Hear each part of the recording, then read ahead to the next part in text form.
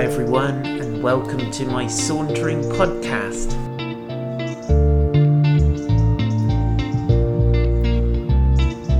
My name is Paul White and I live in a gorgeous place called Weymouth, and this podcast is a collection of saunters that were born in lockdown, but it's also got some additional stuff which is just fresh, hot off the press.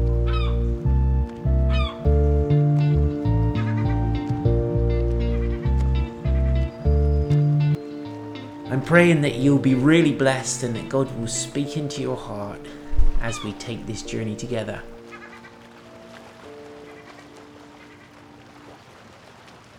So please go ahead and hit the subscribe button to keep updated with the very latest Sauntering podcasts.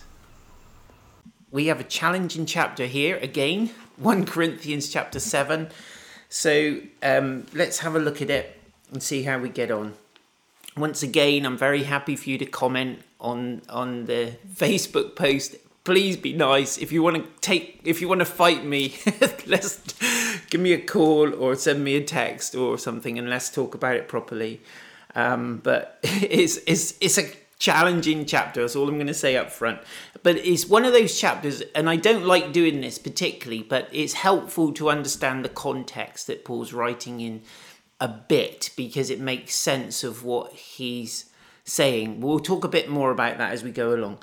So he says, now concerning the matters about which you wrote, so here's the context. The Corinthians had written to him already and asked him some questions, but we don't know what the questions were. We can only kind of guess and surmise from his answers. Good morning, Sally. Good to see you. And so he says, now concerning the matters about which you wrote, it is good for a man not to have sexual relations with a woman. Now that's really kind of challenging, isn't it? And then he says, but because of the temptation to sexual immorality, each man should have his own wife, and each woman should have her own husband. Now, I think the context there is not that if you don't have a wife or a husband, there's something wrong with you. It's like you should have your own, not somebody else's. And you should be desiring your own husband or your own wife, not somebody else's. So there's the context. But it's also very interesting in the massive heated debate that we have going on in our society, and particularly in the church at the moment. I'm sorry if I'm breaking up. Has everyone got me okay? I think the signal should be okay. In the context of our society at the moment, we have this massive question which has been sort of settled in the courts, but I don't think it's been settled in people's hearts, that marriage is immaterial, whether it's two men or two women. The Bible here, Paul clearly is saying that he's clearly saying a man should have his own wife and a woman should have her own husband. So there's no ambiguity as far as we can see in this. This is clearly a heterosexual marriage Paul's talking about here. And the marriage that God designed in the very beginning, when he said it's not good for the man to be alone, was a heterosexual marriage.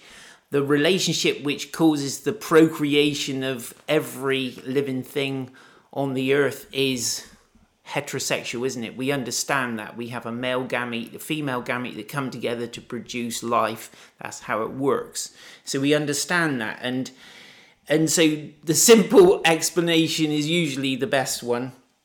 But Paul's saying here that in the context of temptation, and I think we should never underestimate the power of sexual temptation, and there are certain stages of our lives where this is really, really strong, and it's different, we know, from person to person in some ways, but there is that kind of strong urge that's very, very deep rooted in us to have a sexual relationship with somebody and to kind of continue on in that and enjoy that throughout our lives. And so Paul's saying, but because of that temptation, because of the temptation to sexual immorality, which is where it goes outside of marriage, he says, but because of the temptation to sexual immorality, each man should have his own wife and each woman her own husband. So that gives us now a context for our sexual relationship, which is called covenant.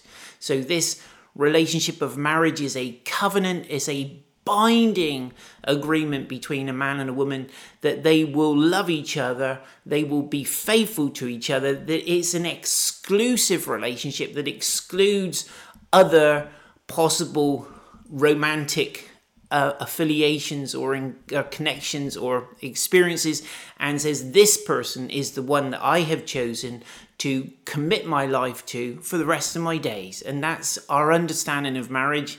Nothing, as far as I can see, has changed in God's intention for that we should love and cherish each other. And he even uses marriage as the descriptor of himself and his affection for the church. And if God is as fickle as human relationships are currently, then we can't trust anything God says, because he might go off and have a relationship with somebody else or some other thing potentially. And so we understand marriage to be a faithful, lifelong, binding covenant that two people enter into voluntarily out of choice and commit themselves to each other. Good morning, Katie, and good morning, Kathy, and Phil and Chris. Great to see you. So now this is where we really do need to be careful, because it gets kind of very interesting. So verse 3, it says, the husband should give to his wife her conjugal rights. Now it depends which translation you read, how that is kind of articulated. What he's saying is that there's a commitment that we enter into when we make our covenant, that we will be there for each other and give ourselves to each other sexually in that relationship. And so it's a commitment that we will, that not we're going to get to the altar and say, oh, well, maybe not, but we're actually, this is what it says on the tin. This is not just a relationship where we live in the same house, but where we actually give ourselves to each other sexually and lovingly throughout the days of our life. So he says the husband should give to his wife her conjugal rights, and the wife to her husband. So this is a reciprocal giving relationship. It's not, I think when we talk about rights, it's my right to have sex with my wife, or my wife saying is my right to have sex with my husband. It kind of is, but it's difficult once we start talking about rights, because it's a thing that we give. So it's voluntary, and that's really, really important. And for it to work well, it needs to be given. It needs to be not coercive or used as a weapon. Weaponized sex is a destructive influence in a marriage. It's horrid. And to use it manipulatively or anything like that, it's just so bad. So here we go. So let's keep going. So he says, for the wife does not have authority over her own body. Hold your breath a second. Let's read the whole verse. The wife does not have authority over her own body, but her husband does. But the husband does. Likewise, note the word likewise. Likewise, the husband does not have authority over his own body, but the wife does. Good morning, Wills. So this is important. So we don't own our own body anymore. My body. So when my lovely wife says you should go to the doctor because there's something wrong with me, she has a right to say that to me, because she has shares in this piece of human flesh. She owns it. She has a covenantal right to tell me to go to the doctor. Oh my, where Paul? Just stop now. But she does, doesn't she? So she is entitled to urge me to look after my body, to take care of it, to wash it, to make it smell nice, and do the best I can with what the dear Lord felt he would give me in terms of my appearance and so on. To make sure I have my hair cut and I shave or whatever it is. If you grow a beard, fine, but do it nice. Don't leave bits of broccoli and egg in it. That's not good. And wives, look after your body for your husband and for yourself. But it's like, do it together. Enjoy. But don't let... this is so complex. And so once we get human about it, because we start saying, oh, well, Paul said this, and Paul White said that, and he doesn't think this, and stop it. Let's just understand the spirit behind it. Wills, were in 1 Corinthians chapter 7. And so he says, likewise, the husband does not have authority over his own body, but the wife does. Listen to this, verse 5. Do not deprive one another, except perhaps by agreement for a limited time, that you may devote yourselves to prayer, but then come together again so that Satan may not tempt you because of your lack of self-control. So he's saying, look, yes, I guess if you want to abstain from sex for a bit in your marriage so that you can pray, great, but don't, like, as a kind of fasting, but don't let this become your badge of spirituality, that, we don't have sex in our marriage because we're far too holy. Paul says, just enjoy yourselves. It's legit. Enjoy this gift that God's given to you. Enjoy this glue that glues the marriage together, and have fun, kids. Enjoy yourselves while you can. And he's saying, because you don't need to give the devil another opportunity to tempt you and kind of lead you astray into wrong thoughts or other forms of fulfillment that could be destructive to your marriage. So now verse 6, he says, now as a concession, not a command, I say this, I wish that all were as I myself am, but each has his own gift from God, one of one kind and one of another. Now Paul is writing, it would appear, we understand Paul was single, and therefore he's writing in the context of a person who has given his life completely over to God. Now, I have met priests who've done that within the Catholic Church, and it's true to say that they are given fully to ministry. They give themselves fully to the people they serve. Now, I'm sure the best ones are fully given, and maybe others less so, and I'm sure everyone's got an opinion about that. But what Paul's saying is that this is good for me. I really am reconciled to this way of life. I've chosen it. It's not that I've got the Hobson's choice kind of thing, because no one would have me because I'm so ugly. I've given myself over. Sorry, there's a lot of value judgments in that statement. Just scrap it. It's not because Paul was undesirable that he didn't have a woman. I'm sure a lot of women thought he was gorgeous out there preaching and on fire for Jesus. I'm sure he looked great when the Spirit was on him. The anointing does take care of a lot of physical imperfections and make you beautiful. And so anyway, so he says, but I've chosen this way of life, and I kind of wish other people would as well, because it's really, really good for me, and I love being available like this. But also, as we see, Paul is thinking very much in the context of Jesus about to return possibly any time. I think Paul probably thought Jesus was going to arrive back, second coming in his lifetime, or certainly within the kind of lives of some of the people he was preaching to.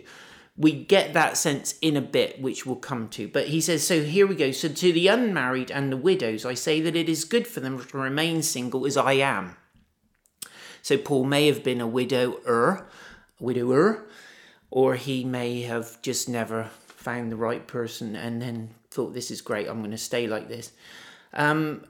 But if they cannot exercise self-control, they should marry, for it is better to marry than to burn with passion. So what Paul's doing here, he's saying, listen, I know you're human beings, and so therefore you're going to have this fire in you, and particularly maybe if you're younger, it might be more strong than if you're older.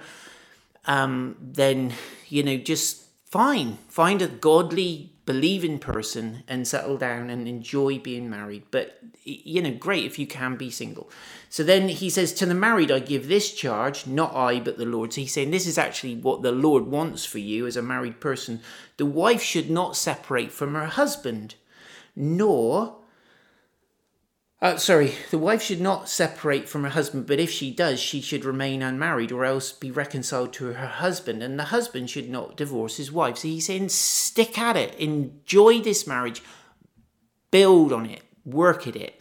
Don't divorce, don't separate, don't be thinking of marriage as something, this is now inconvenient to my call to the gospel. Stay married, stay committed to one another, demonstrate the wonderful gospel through your marriage. Now, it's really interesting when we look at what Paul says, because he doesn't hold marriage up as the be-all and end-all, as the only desirable way of life for a Christian person.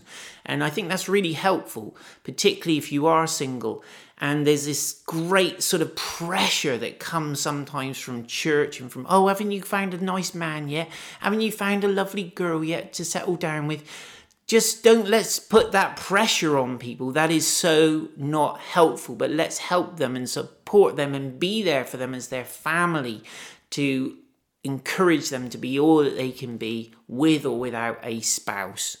And many people do settle down, do find somebody later on in their lives, and it's great, fabulous, wonderful, but it's not essential. Now, I know there are a whole stack of issues we could talk about here, but if we do, we won't get through the chapter. So I'm going to try and press on. So he says, verse 12, to the rest I say, not I, the Lord. So he's saying, I am speaking on behalf of the Lord when I say these things. You need to understand that if my brother has a wife who is an unbeliever and she consents to live with him, he should not divorce her.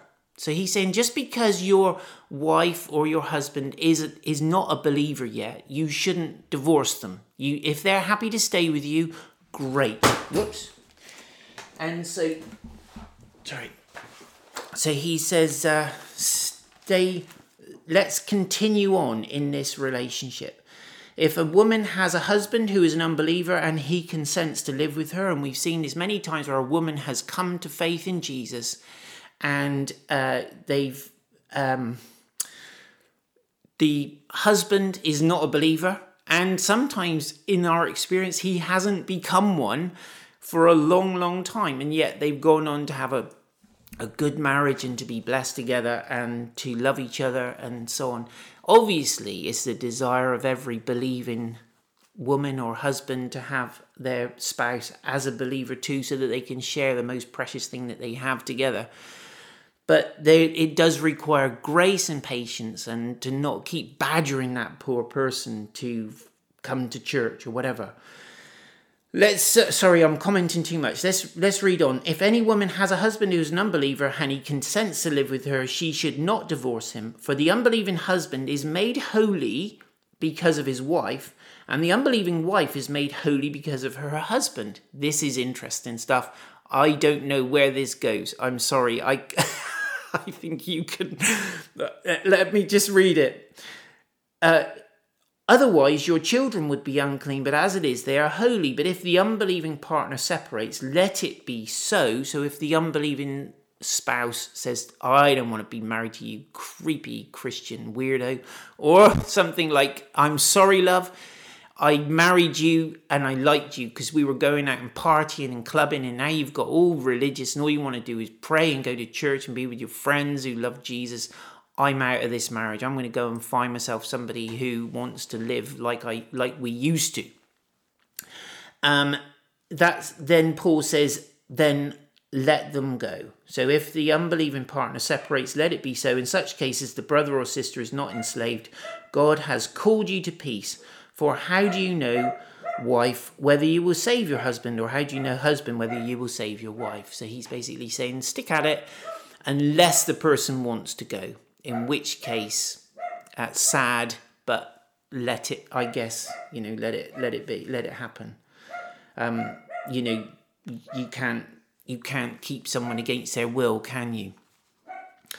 Only let each person lead the life that the Lord has assigned to him and to which God has called him. I'm really sorry about the dog. This is my rule in all the churches. So he's saying, stay in the life that you had when God called you, when you first came to faith. And he says this is actually how we do it in all the churches. So I'm not making a special kind of rule for you Corinthians or making it difficult for you. I'm just saying this is how it is. This is how we've come. And Paul would have not just reached that decision on his own unilaterally. That would have been discussed among the leaders and so on, the other apostles. And they said, how do you deal with this? What do you deal with that? And there would have been a lot of dialogue going on. And they would have come to this after fasting and praying and trusting God and so on. And so let's read on. He says, was anyone at the time of his call already circumcised? Let him not seek to remove the marks of circumcision. Was anyone at the time of his call uncircumcised? Let him not seek circumcision, for neither circumcision counts for anything nor uncircumcision, but keeping the commandments of God. This is really interesting. So there was apparently a procedure that you could have done to yourself if you had been circumcised and you wished to be no more, where they could do some kind of plastic surgery type of thing and restore the bit that had been removed. If anyone wants any more details, email Chris Milner and he'll explain it to you. So he says, if you were circumcised, great. If you weren't, fine. Don't try and change that now. Don't try and become Jewish if you're not Jewish. You know what I'm saying? And actually, he puts in this really important little caveat here. He says, actually, neither of those things are particularly relevant. What is relevant is whether you keep the commandments of God or not. It's your heart towards God. Verse 20, each one should remain in the condition in which he, or we could say he or she was when they were called. Were you a slave when called? Do not be concerned about it. But if you can gain your freedom, avail yourself of the opportunity. So Paul's saying, if you're a slave, don't try and, don't be worried about that. That isn't a bad mark against you. But if you get the opportunity to get free, take it. For goodness sake, and go for it. But for he who was called in the Lord as a slave is a freed man of the Lord. This is really important. So in God's eyes, your status is as a freed person, a free person. You are no longer a slave to anybody because you belong to him and you're free. So this is really good. And so he's saying if you get the opportunity to get legally free, take it. Then he says, likewise, he who was free when called is a slave of Christ. You were bought with a price. So that's our redemptive price that buys us out of slavery. So gives us our freedom. Jesus paid for us to be free from all forms of slavery. He says, you were bought with a price. Do not become slaves of men. So don't enslave yourself to somebody if you have a choice about it. So what Paul's saying, I guess, is that if you're in a poor, impoverished situation, don't sell yourself to become someone's bonded labourer. Let's actually help you. You are free. You're free. Stay free. And I hope Paul is saying that the church will rally round and give you some financial help to get you out of this immediate situation. Although I am reading a bit more into it than he explicitly says here. So, brothers, but he does say that kind of thing elsewhere, that our generosity should cover the lack in other people's lives. So, brothers, in whatever condition each was called, let him remain there. So, brothers, in whatever condition each was called, there let him remain with God. So there you go. Hopefully that makes sense. Checking through. Now I'm going to read this through now, and I'm not going to comment too much on it. I'm going to make a few comments. Now, concerning the betrothed, or virgins, it says in some translations, so the unmarried, I have no command from the Lord, but I give my judgment as one who by the Lord's mercy is trustworthy. So he's saying, I'm going to give you my best opinion on this, although God hasn't given me a verbatim instruction. He says, I think that in view of the present distress, and here's the context now of Paul's thoughts on marriage. He's saying, in view of the distress, this is a difficult time. I'm not sure if Nero was in power at the time Paul's writing this, but it was certainly a very fraught time to be following Jesus. And Paul says, in view of the present distress, I think it's good for a person to remain as he is. Are you bound to a wife? Do not seek to be free. Are you free from a wife? Do not seek a wife. So don't go out there looking for a husband or wife. If you're single, just live that and live it for Jesus and kind of preach the gospel with your whole heart. And so he's really talking to people who are radically wanting to live for Jesus. He says, do not seek a wife, but if you do marry, you have not sinned. And if a betrothed woman marries, she has not sinned. Yet those who marry will have worldly troubles. And I would spare you that. You do. When you're a married person, there are a whole host of different challenges that come your way, particularly when you have children. And many people have said to me in the past, it doesn't even stop when they grow up. and that's true. The pressures and anxieties change. But our role as parents is a very demanding role and requires a huge level of devotion and commitment to do it well. And so he says, you will have worldly troubles, and I would spare you that. Verse 29, he says, this is what I mean, brothers. The appointed time has grown very short. So he's expecting Jesus to return pretty soon.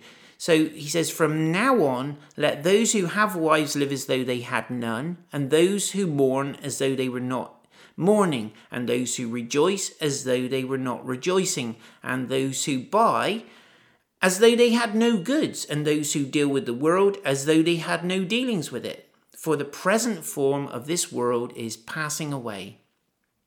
I want you to be free from anxieties. The unmarried man is anxious about the things of the Lord, how to please the Lord, but the married man is anxious about worldly things, how to please his wife, and his interests are divided. That is true. And